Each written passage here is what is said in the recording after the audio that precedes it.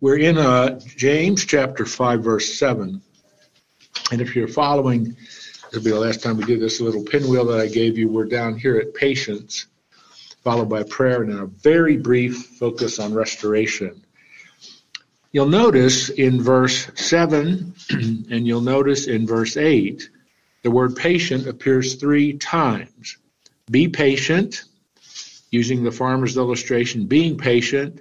Verse 8, be patient.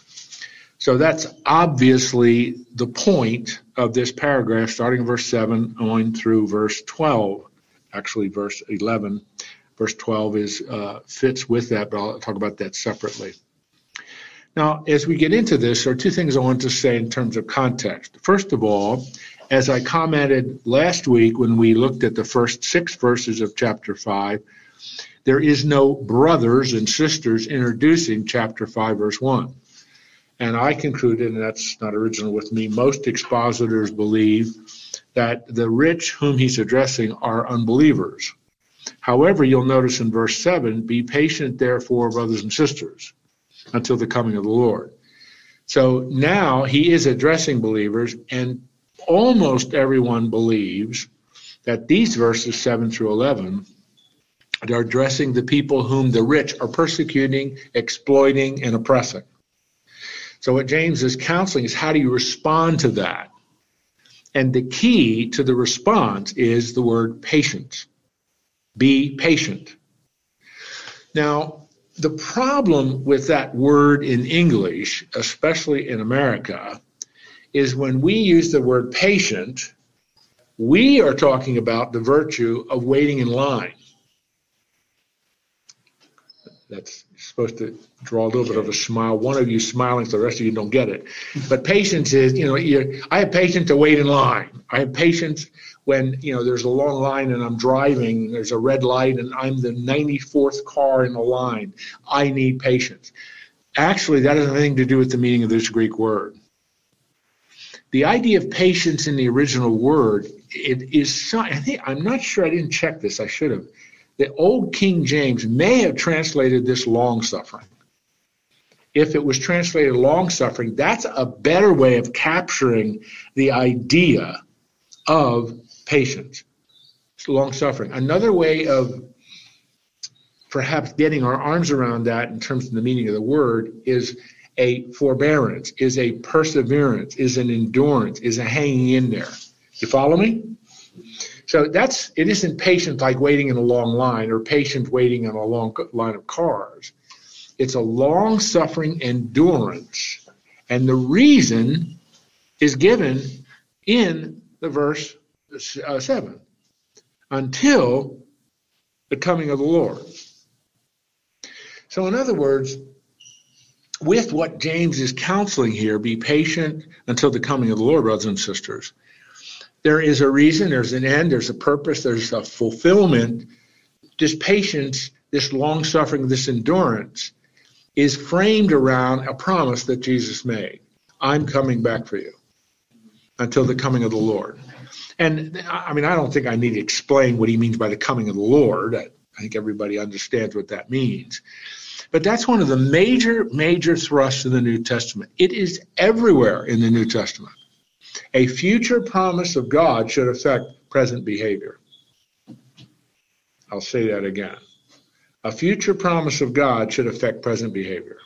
Because Jesus said, I'm coming back for you, that should affect how we live. And here James is bringing up an important point. Be patient, long-suffering, enduring, persevering. Now, that's not a hard idea to get across. I don't think it needs a lot of explanation, but James feels the necessity to use an illustration. We continue in verse 7. See how the farmer waits for the precious fruit of the earth, being patient, there's our word about it, until it receives the early and late rains. You also be patient. I don't think I need to explain that. We live in an agricultural part of the United States. Farms are everywhere around us. And to be in the business of farming, you must have endurance, perseverance, long-suffering, because there are so many factors. Your goal, your end is the harvest. But to get from here to there is time, lots of work, endurance, perseverance. He says, just like the farmer. So that's not hard to understand. But then he adds something. In the middle of verse 8, he heightens the counsel. He heightens the exhortation. Establish your hearts for the coming of the Lord.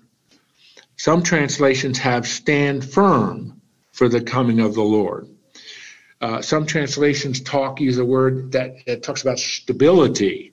But it's the same idea of forbearance, perseverance, endurance. But I really like how the ESV has, which is what I'm reading from, how the ESV has chosen to translate this. And establish your hearts. I think the ESV editors are after this concept, this idea. The heart, it's not that organ that pumps the blood through our body, it's a metaphor. The heart, spiritually speaking, is the center of our will, the center of our spiritual will, the center of our decision making, if you want to put it that way. And so he's just saying, establish your hearts. It's almost like he's saying to us, decide now, right now, before everything ensues, before everything unfolds, establish yourself right now, for the coming of the Lord is near. And then he's adding something. The coming of the Lord is near. The Greek word is egnos. I mean, it is imminent. And so you have this idea again, which is all through the New Testament. Jesus promised he's coming back for us. Jesus did not tell us when he's coming back for us. Jesus counseled us, don't set dates. Don't try to determine precisely when I'm coming back, but always be ready. And the counsel of the New Testament in terms of prophecy is always be ready and always be faithful. That's exactly what James is doing here. A future promise of Jesus should affect present behavior. So first of all, patience. Second, establish your heart. Decide now, beforehand, that you are going to hang in there because Jesus' return is near. And remember, this was written 2,000 years ago. So it was near when James wrote this epistle. It is even nearer, is that a word? It's even nearer for us. Each day it gets closer.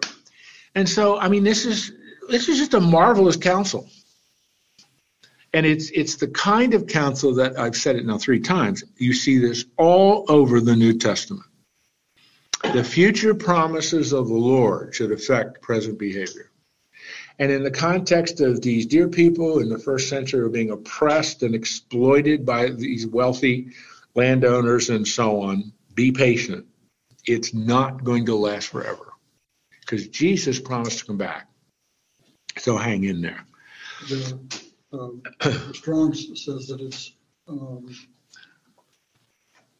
to persevere patiently and bravely in enduring misfortunes and troubles. There you go. Yeah. That really captures the whole idea. Jim, this doesn't mean that we are not to, and this relates to the spiritual realm, but to the worldly realm, we are not to simply take oppression at any cost or any price to us without responding to that with other worldly figures. Would that be true? I mean, we can do it in a way that we keep our testimony, but a way that's clear in terms of opposing what might be presented by other secular people of the earth. Whatever. Well, that's certainly true. That deals with another virtue of the Christian life, which is justice. Justice is a very important virtue for the Christian. James is talking to a group of people who lived in a virtual totalitarian society where they had, if you were not a Roman citizen, you had no rights. You had no liberties. If you're a Roman citizen, you did have codified rights that Rome had established. But still, it's not anything like today. So if you have an opportunity to deal with injustice without, violent reaction and so on, you have that responsibility to do that. And that's, of course, what the civil rights movement was all about. Dr. King led. That's what the abolitionist movement dealing with slavery was all about. William Wilberforce in England, the great evangelicals in the United States. But by and large, James is saying your attitude is still one of, and that was in Ribbentrop's book on slave religion. That is exactly the position that many slaves who became Christians, they could do nothing about this. If they tried to do it, they were beaten. You've seen the photographs of the backs of some of the slaves. Just horrible how they were treated. But still, their hope was on the promises that Jesus made. James is writing to that kind of a society. All right, now, he's not done. He adds an additional virtue. In addition to patience, he says, verse 9, do not grumble against one another, brothers and sisters, so that you may not be judged. Behold, the judge is standing at the door. And so it's kind of an interesting term, and the word that incorrectly is translated grumble. Whom does that remind you of? Who grumbled a lot in the Old Testament? The people of Israel. The people of Israel. They're leaving Egypt. What are they doing? They're grumbling because they don't have the peanut butter ice cream and pizza that they enjoyed back in Egypt. That was a joke, but nobody laughed. And so, that grumbling, he uses exactly the same word. If you go to the Septuagint, the Greek translation of the Old Testament, that's the word they translate, grumble. Don't grumble. Grumble is one of those words when you hear it pronounced, exactly, grumble. Grumble does summarize what you really do when you grumble. And so don't grumble against each other, because that groaning and grumbling in the midst of difficult circumstances is contrary to patience. Don't grumble against one another. Now, I know that is a foreign idea in the 21st century in the Church of Jesus Christ, where we grumble at one another. We don't even know what he's talking about here. So just abstractly imagine it. That too is a joke. I'm hoping you got that. But he brings up this same idea that Jesus brings up. So that you may not be judged, behold, the judge is standing at the door. Now, if he's writing to Christians, which he is, Jewish believers who put their faith in Christ, what does he mean by judge? So that you may not be judged, for the judge is standing at the door. Great white throne judgment? Or the Bema seat of Christ, 2 Corinthians 5:10, where we're evaluated by Jesus how we lived our lives since we put our faith in him. It's that. It's 2 Corinthians 5:10. And so again, it's negative now, but a future promise should affect present behavior. The believer is accountable to Jesus for how we live our life after we put our faith in him. And he reminds us, as he said twice, the coming of the Lord, verse 7, the coming of the Lord, verse 8. Now he puts it, the judge is standing at the door. And so the judge would be who? Jesus. The judge is standing at literally in Greek, the word is doors. Not singular, it's plural, doors. And that very much has the idea of the doors of the hall of justice. And so, that's how the Greco-Roman world would think about that. And so that's what James does. He just consistently fleshes out that figure of speech. Again, the imminency of Jesus returning. We don't know when he's coming back, but now we're positively be patient. Don't grumble, now negatively, because the judge is coming back. He's going to evaluate how you lived your life. So he then gives an example of this. He gives two examples. Verse 10, example number 1. As an example of suffering and patience, brothers and sisters, take the prophets who spoke in the name of the Lord. Now remember, these are Jewish believers in very early first century. These are Jews who have come to know Jesus as the Messiah and so on. So when he says prophets, does he have to explain that? No. Who's he thinking about? Give me some of their names. Elijah. Isaiah? Moses. Jeremiah? There's 4 major prophets and 12 minor prophets, plus a bunch of other people that are called prophets.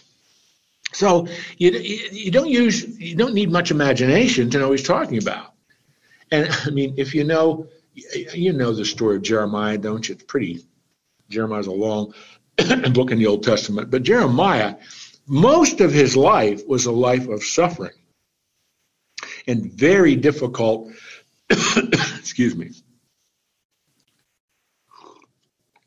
suffering in very difficult times. And he needed that forbearance, that endurance, that patience. Did he exhibit that? Yeah. For a while, he was thrown into a pit. You remember that? He was forced to go to Egypt. I mean, all of these things. You know what he's talking about. How about Isaiah? The Lord commissions him in chapter 6 of Isaiah and says, I'm sending you to Judah. Oh, and by the way, nobody's going to listen to you. Nobody's going to hear you, Isaiah. I don't know about you guys, but I said, Lord, I don't want to do this. Time out. Choose somebody else. But that's all he said. Lord, here I am. Send me. So you don't have any difficulty. And then he does something else, which I always find interesting. Verse 11, behold, we consider those blessed who've remained steadfast. Different Greek word than patience, hupomene, but that's the idea of an endurance. You have heard of the steadfastness of Job and have seen the purpose of the Lord. And so the second illustration it brings up is Job, which I always find fascinating because throughout the New Testament, very few times is there a reference to Job. And yet it's a huge book. It's a major book of the Old Testament. It's one of the wisdom pieces of literature in the Old Testament. But he uses Job. And again, these are Jews who have come to faith in Christ. They would know exactly how Job fits as an illustration of the argument he's making. Because Job endured horrific suffering, and yet he endured. And yet he had lots of struggles. He fired off all kinds of accusations of God. But he never gave up in his faith. He remained steadfast. And by the way, note that the virtue that James is citing is not the patience of Job. It's the steadfastness of Job. The word patience is not used in relationship to Job here. But that's a minor point. And you have seen the purpose of the Lord, how the Lord is compassionate and merciful. So he's now come full circle. The call is the virtue of patience. Again, probably the people are being oppressed and exploited by the rich of the first 6 verses. And he says, don't grumble. Why? Both times he affirms a promise. And now, 2 more illustrations, the Old Testament prophets and Job. Then he circles back. I want to remind you about the character of God. What is the character of God? And James chooses 2 terms that are translated compassionate and merciful. But both terms are rare Greek terms. As a matter of fact, the term compassionate, the way it's translated compassionate, it's the only time it's used in the New Testament. And some expositors argue that James actually coined the term that's translated compassionate. Some translations have how the Lord is full of pity. The ESV has chosen to translate it compassionate. But maybe the idea full of pity is a good translation capturing the idea of this virtue of God. Remember something about our God. He knows what you're going through. He knows the difficulties you're going through, and he gives you enabling grace to be patient. But remember his character. He's full of pity. Now, the problem with that is when you and I think of pity in the 21st century, I'm not sure we think of that as much as we should, but we think of that as a virtue. If you pity somebody, what is the idea of pity? What does the idea of pity mean? What does the idea of pity conjure up in your mind? If you're full of pity for someone. Empathy and understanding. Okay, I like that word empathy. Because the idea of pity very much has in back of it the aspect of empathy. And Fred, since you used it, what does empathy mean?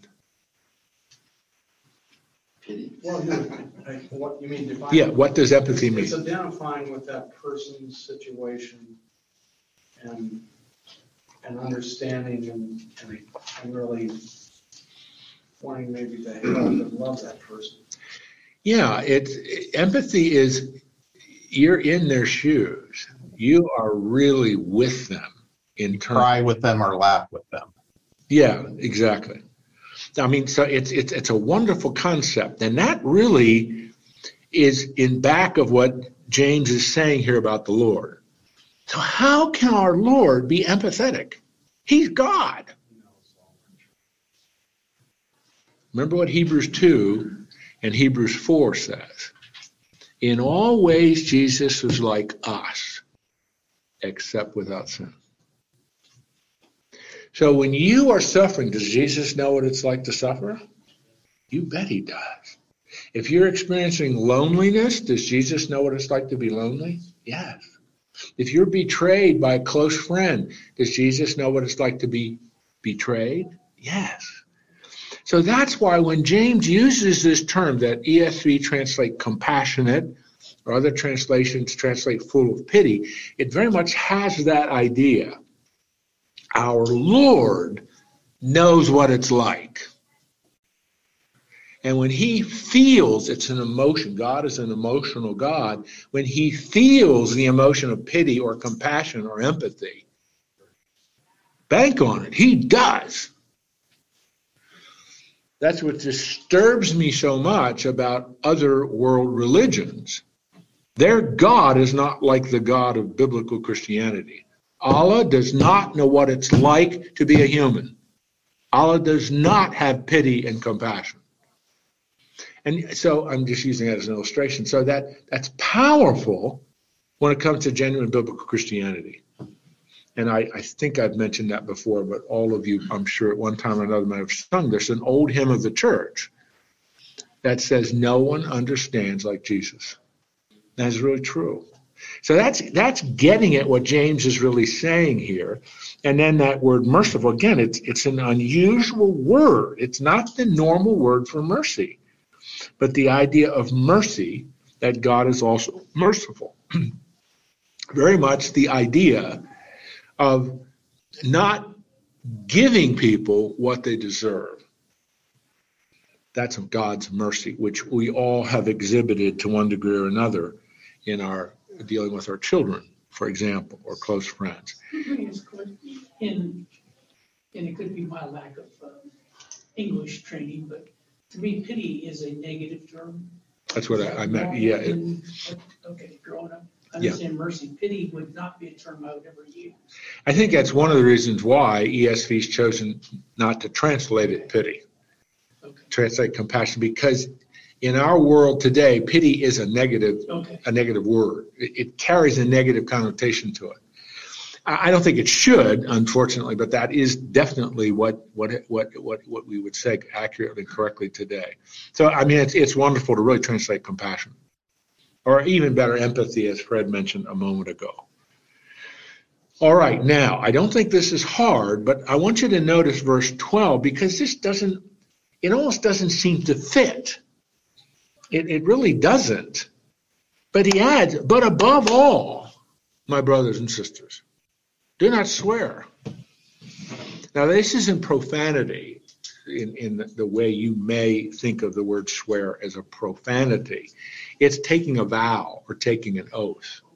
So he means do not swear as an oath or a vow, either by heaven or by earth or by any other oath. Let your yes be yes and your no be no, so that you may not fall under condemnation. Now you might recognize that, let your yes be yes, your no be no. Jesus said that. Jesus said that in Matthew, the full account of that is Matthew chapter 5, verse 34 through 37, when Jesus in the Sermon on the Mount is talking about taking an oath or making a vow. So in this context, first it seems as if it doesn't fit. But if we're called to, using the way we defined all this, if we're called to patience and endurance and persistence and perseverance without grumbling and so on, the context is in acts of adversity, when you're being exploited and oppressed, be careful what you say. If you have to go in a court, be careful the kind of vow you make. Because you should be such a person of integrity that when you say yes, everyone knows you mean yes. Because you see, in first century Judaism, particularly among the Pharisees, they had constructed an elaborate series of levels of vows. And if you swear by something on earth, that's not as valid as if you swear by God. You know what I'm saying? If I swear by this chair, which is ridiculous, but I'll use that as an example. If I swear by this chair, that's not as obligatory for me as if I swear by God or put my hand on the Bible or say, so help me God or whatever. James was Jesus, his brother, trying to get away from this. Don't construct levels or tiers of vows and oaths. Just be a person of integrity. Did you ever hear, somebody tells a story or makes a statement and you respond with skepticism? I don't know if I believe it. I swear this is true. I swear in a stack of Bibles that this is true. What are they trying to do? Convince you what they said is true. James and his brother Jesus are saying, you shouldn't have to swear by a whole bunch of things. Just be a person of integrity. So that everyone knows when Ed says something, he's such a guy of integrity. I believe him. He doesn't have to swear on a stack of Bibles. I believe Fred. Fred, Ed, all the Eds here. Be those kinds of guys that your yes is yes and your no is no. That's what Jesus says in Matthew 5. That's what his brother James is saying here. So in these times of oppression and adversity and difficulty, maintain your integrity. And a mark of that is this vow and oath aspect that was so common in the first century. Got it? Yep. Now, before James ends his book, he brings up on our little pinwheel here the matter of prayer.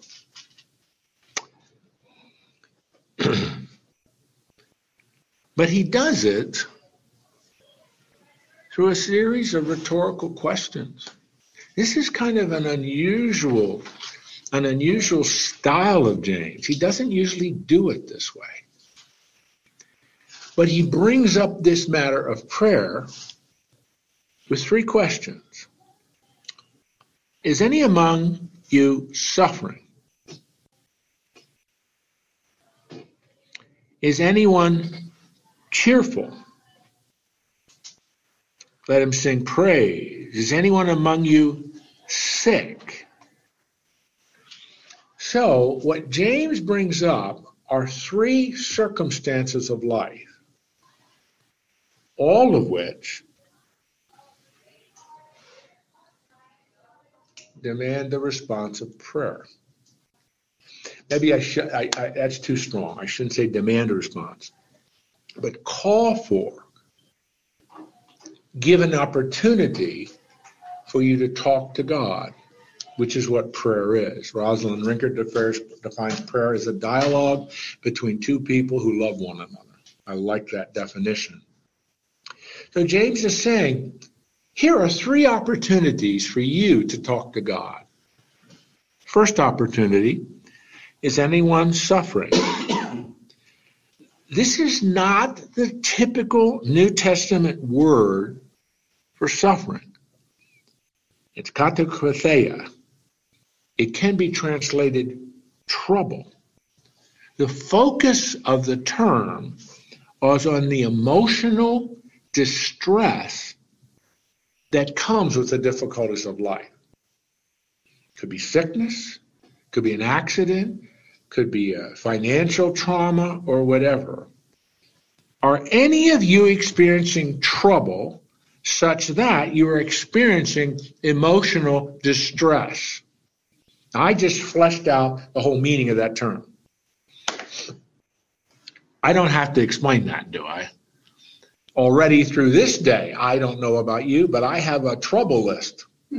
It's got about 114 things on it, things I'm currently troubled with and worrying about. Now, I'm exaggerating a little bit. I'm being funny. But you don't have any difficulty understanding what James is talking about. Second, it's like he goes to the opposite end. Anyone cheerful. ESV translates it cheerful. You could, it's euthymeo. You could translate any among you happy. In Acts 27, verse 22, it's used of Paul cheering up the sailors as they're about to shipwreck outside of Malta. Do you remember that? Well, okay, maybe you don't remember that. But Paul is on a ship in the Mediterranean. There's a terrible storm. They're about to shipwreck. And Paul's using the word to be cheerful. Be happy because the Lord's in control. Nobody's going to die with us. Nobody's going to kill. Will you trust me with this? Everybody says, no, you're crazy. He says, no, I'm telling you, none of you is going to die. So be cheerful and happy. Trust the Lord in this. Same word. So in the midst of lots of churning difficulties, any of you cheerful, happy?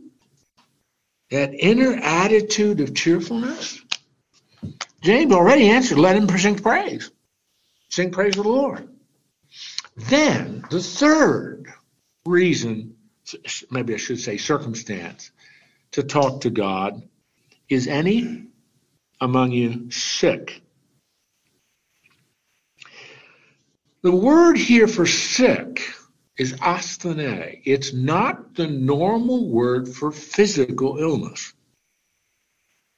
Now, it can mean that, but the focus of asthene, sick, is the weakness, the mental, moral, and spiritual weakness that comes with an illness. Now, again, I'm maybe dicing things pretty thinly for you guys, but I believe it's very important for us to try to come to terms with what these Greek words mean. Can you say that again? Yeah, asthene is not the normal word used for physical sickness. The focus of this word is on the mental, moral, and spiritual aspects, weakness of dealing with a physical illness. So it's focusing on the mental, moral, and spiritual results of dealing with a physical illness. And I can't imagine you're all are older than me, so you know what I'm talking about. Actually, I'm the oldest one in this room. But anyway, you've been around people who are ill. You've been around, whether it's young people, middle-aged, or older people. With physical illness comes mental, moral, and spiritual weakness.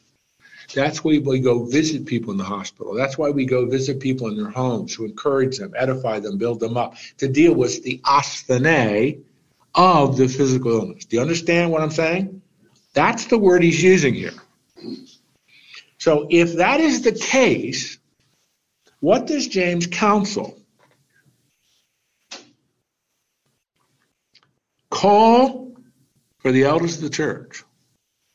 Now, please note, you invite the elders to come to your home. Let them pray over you and anoint him with oil in the name of the Lord. So you are inviting the elders to come and to pray. And the language there in Greek is very clear. Over him. The idea is the person lying flat in a bed, difficult type situation. And anoint with oil. The Greek word there is not ceremonially anoint, that's kreo, it's a different word. It has very much the medicinal aspect. It's a medicinal word. Do you understand? It's a medicine word, a word of medicine. So some have gone wild with this. I'm not sure it's necessary to do that. But it's not the normal word for anointing. We're anointing someone ceremonially with oil, like they did. That's not the word that's used here. It's a different word. So the idea just seems to be that you call for the elders. They pray over you, and either medicinally or just helpfully to exemplify and manifest the presence of God, they anoint you with oil, leaving the results to the Lord. But the whole idea is you take the initiative to call the elders. And the idea is very, very, you need people to encourage and edify and build you up. And the best group of people to do that are the leaders of your church. If you're in a particularly difficult situation, what does he say? I want you to be encouraged by this. This is James speaking now. I want you to be encouraged by this. The prayer of faith will save the one who's sick, and the Lord will raise him up.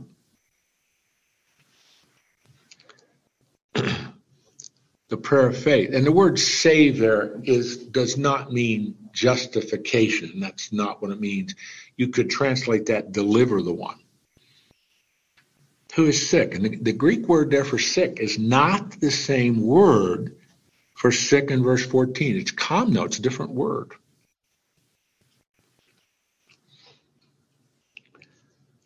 Raise him up. Restore him. So what's James saying? The prayer of faith will cause the Lord to respond. Is this a guarantee?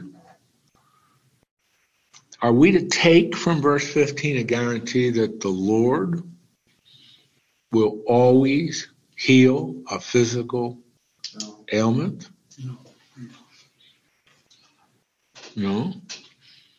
Because raise him up can also apply to the ultimate glorification of our salvation when we receive our resurrected, glorified body. I mean, this is hard because every one of us, when I've been in leadership in the church for a long time, I've been in many situations where the ill person or the family has called us to come to the home, and you pray over that person. And even at times we've used and anointed with oil and so on. Sometimes God has restored that person and brought healing. Sometimes he hasn't. So the promise is God hears the prayer and God will answer the prayer, either immediately or at the end. He will raise him up. That's the only way to process this, it seems to me. Yesterday I called a friend that I've known from high school, and Rick wasn't there, but Penny, his wife, was. And so I asked her how she was doing. And sorry.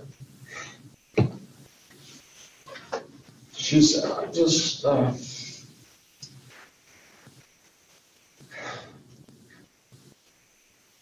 want to see my mom. And my friend. And I've shared Christ with them, and I believe she wants to go home. But I wasn't expecting that when I called. But there it was. So I'll probably call Rick today and see how she's doing. You bet. Sometimes they're very important in times of encouragement and edification for them and also for ourselves in some ways as we go through this. All right. It's interesting as we bring this to a conclusion, James brings in another element here. 3 circumstances to talk to the Lord. If you're suffering, if you're cheerful, happy, inner attitude of happiness, or if you're sick, asthene or kamno. Asthene, the weakness that goes with kamno, the physical. There's two aspects of sickness. But he brings something else up. If he has committed sins, he will be forgiven. Therefore, confess your sin to one another and pray for one another that you may be healed. Why does James bring this in? He wouldn't have to do this. He wouldn't have to bring in the matter of sin. But men, because he brings this in, we can't ignore it. So I'm going to try to explain why I think he brings this in. And hopefully it's going to make sense because it's in the whole context of the New Testament. Sometimes sickness is a result of God's discipline in a believer's life. 1 Corinthians 11, verse 30, Paul talks about this. A group of people in the Corinthian church to whom Paul's writing this letter are abusing the Lord's table. And in the details of chapter 11, all the things that they were doing are explained. And Paul says, because of this, some of you are weak, asthene. Some of you are sick, kamno. And some of you sleep. And that metaphor in the New Testament is always used of death. So James is bringing that into this discussion. Sometimes, not always. This is wrong to say this. That just because there's a sin you don't know about, you've got to deal with it. That's the wrong. Don't go to a hospital bed with that message. James is just saying, but you can't ignore this. So, confess your sins. If you've committed sin, to be forgiven. This is 1 John 1:9. This isn't judicial forgiveness. This is the relational forgiveness in our walk with the Lord. Therefore, confess your sins to one another and pray for one another and may be healed. Part of our obligation as people who love the Lord and love our people is to pray for people in that context, whether you verbally say that to them or not. But Lord, if this is a situation where your discipline is being meted out, Lord, help that person to confess their sin so that they can be restored to a relationship with you. And then James says, you know what? The prayer of a righteous person has great power as it's working. Prayer is a powerful tool we have. It's a powerful tool we have to help people, to encourage and edify and build up people. But it also can be a powerful tool to help people to deal with their sin. And that's what James is saying. Because the prayer of a righteous person is powerful. And the best example you can think of in the Old Testament is, well, he chooses one out of about 600 you could have chosen. Elijah. Takes you all the way back to 1 Kings chapter 17, chapter 18. King Ahab, whose wife is Jezebel, who has brought Baal worship into the northern kingdom. And God uses Elijah, who prays fervently that it would not rain. And for 3.5 years, it did not rain. Then he prayed again, and it rained. All James is doing, all James is doing is grabbing, again, these are Jewish people who've come to know Christ and so on. They know exactly that. He grabs Elijah out of the Old Testament and says, remember him? Remember his fervent prayers of a righteous man? As God's emissary, he prayed it would not rain as judgment on the northern kingdom, and it didn't rain for 3.5 years. He's up in Mount Carmel and prays again, and it rains. Remember that? There's a cloud over there about the size of a man's hand. It's coming off the Mediterranean. As it gets closer and closer, it becomes a tremendous storm. I've stood there many, many times. When you're standing on Mount Carmel, you can just about see the Mediterranean. And you see it coming. I've never seen a storm come, thank the Lord. The only time I ever had a storm in Israel was when we were on the Sea of Galilee. We quick headed for shore, so that was the only time I ever. All right, now, I hope I didn't either confuse you or make you angry or frustrated perhaps about how I dealt with the issue of prayer in verse 13 through 18. It's got lots of layers to it. 3 circumstances to pray, the importance of, in the context of someone that's asthene, ask the leaders to come and pray. And then he adds in the element of sin. Perhaps that needs to be a part of the ministry. And the prayer of righteous people always is effectual when it comes to God. Example, Elijah. And I think that's obvious. Okay, online or here in the room, everybody with me? Any questions you want to ask or comments? So the Lord will raise him up. Yes. Good. Either return him to life so he can continue glorifying God, or he'll bring him home. Yes. And the ultimate glorification, absolutely. Okay? We are going to do it. We are going to finish the book. Because verse 19 and verse 20, there's no conclusion to the book. No benedictions of the book. No, may the grace of our Lord Jesus Christ be with you all, as Paul often writes. Multitude of sins, bang, the book is over. The letter ends. Very abrupt, typical James. So I called this in the pinwheel restoration. Maybe it spins off of his discussion that we just read about confessing your sin. Brothers and sisters, if anyone among you wanders from the truth,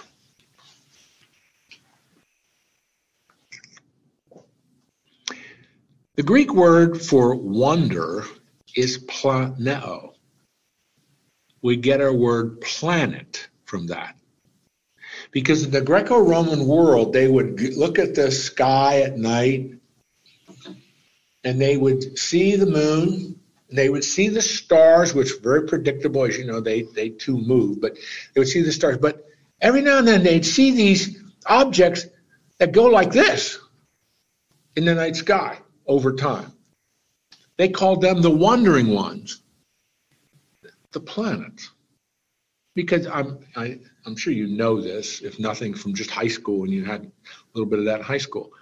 The planets don't follow a normal pattern in the night sky if you watch it over time. Mars and Venus, depends on the time of the year. You can see them in the sky, but they're in different positions because they're wandering all over the place. Because like Earth, they're going around the sun. And anyway, you know all that. So James chooses to use that word. If any among you wander from the truth. The truth about what? Well, the gospel, who Jesus is, his promises. Let's just take truth to mean that summation of what it means to be a Christian, what you believe, the Christian faith. If anyone wanders from that, and someone brings him back, restores. Paul talks about this in Galatians 6:1. We studied that a number of months ago. You who are spiritual, bring that person back. Seek to restore that person. James is saying the same thing here. Brings him back. Let him know that whoever brings back a sinner from his wandering will save his soul from death and will cover a multitude of sins. I believe will save his soul from death. Remember, this is talking about a believer who wanders. That's the discipline of God. That's the 1 Corinthians 11:30 illustration. That's what 1 John talks about, that sin unto death. It's that a believer who so defiantly rejects the truth, rejects what God is doing, that person is a candidate for God's discipline. James says to restore a person is to save him, deliver him from God's discipline. And second, this marvelous promise will cover a multitude of sin.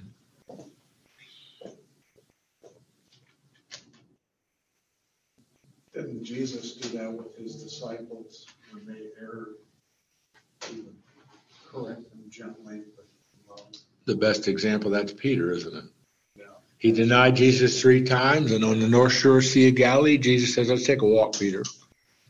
And he restores Peter by asking him 3 times, do you love me? Do you love me? Do you love me? And it's exactly, this is what he's talking about. It's this relationship with the living God.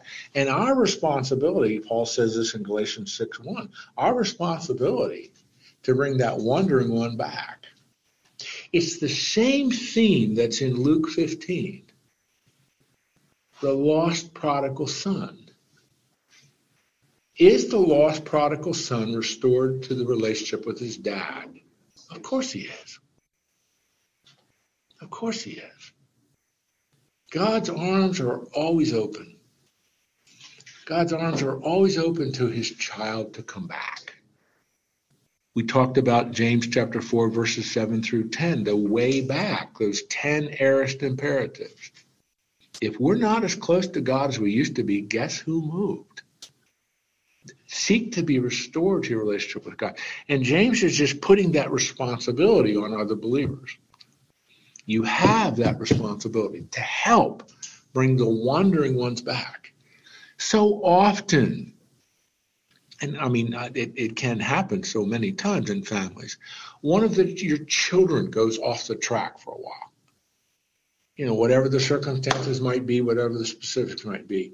You're the parent, you're the loving father, in this case for all men. You want to do everything you can to restore your child to a relationship with the Lord. Prayer, keeping the communication lines open, etc., etc. And you watch God do miraculous things. Good friends that you've come to know over time in your life, and you watch them make some very unwise decisions and break that relationship with the Lord. You want them to come back. They're wandering ones. You want them to come back. Maybe you'll be the one. When we go back to Pennsylvania next week, one of my nephews has done some things that he's broken relationship with his mom, and his mom wants me to talk to him. I'm looking forward to that as much as if it were leprosy, you know. But I've been praying about it now for a while. Peggy and I were talking about it this morning again after we got up. And just ask that, Lord, if you want this to happen, you have to set up the circumstances. It has to be absolutely certain to me that I should bring this up. But he's a wandering one. He's a planeo one. He really is. He knows the Lord. Every time I've been back there, I always sit down and talk with him about the Lord. Now, this guy has broken his relationship with his mom over an issue that's absolutely ridiculous. She wants me to try to facilitate reconciliation. I live 1,500 miles away, but he knows me, he trusts me, so that's what but the goal of that, I don't want to hammer the guy over the head. The goal is you need to be a responsible son and be reconciled to your mother. His father's passed away. So anyway, that's James ends his book. That's it. What an important responsibility we have to bring wandering ones back. Well, men, we did it. Praise be to the Lord. We have finished another book. We pray for this time together, Lord. Thank you for the book of James and Galatians that we studied together. James is a very convicting book in so many ways. Thank you for his exhortation about prayer, as well as his challenge to be men who are concerned about restoring those who have wandered from the faith. Help us to be men who effect reconciliation, men of strong faith, committed to you and committed to serving others, Help us to be men who exhibit compassion and mercy, love and grace to others. May we represent you well. So be with these men. Dismiss us now with your blessing. Look forward to seeing them in 2 weeks. And we trust this time to you in your Son's name. Amen.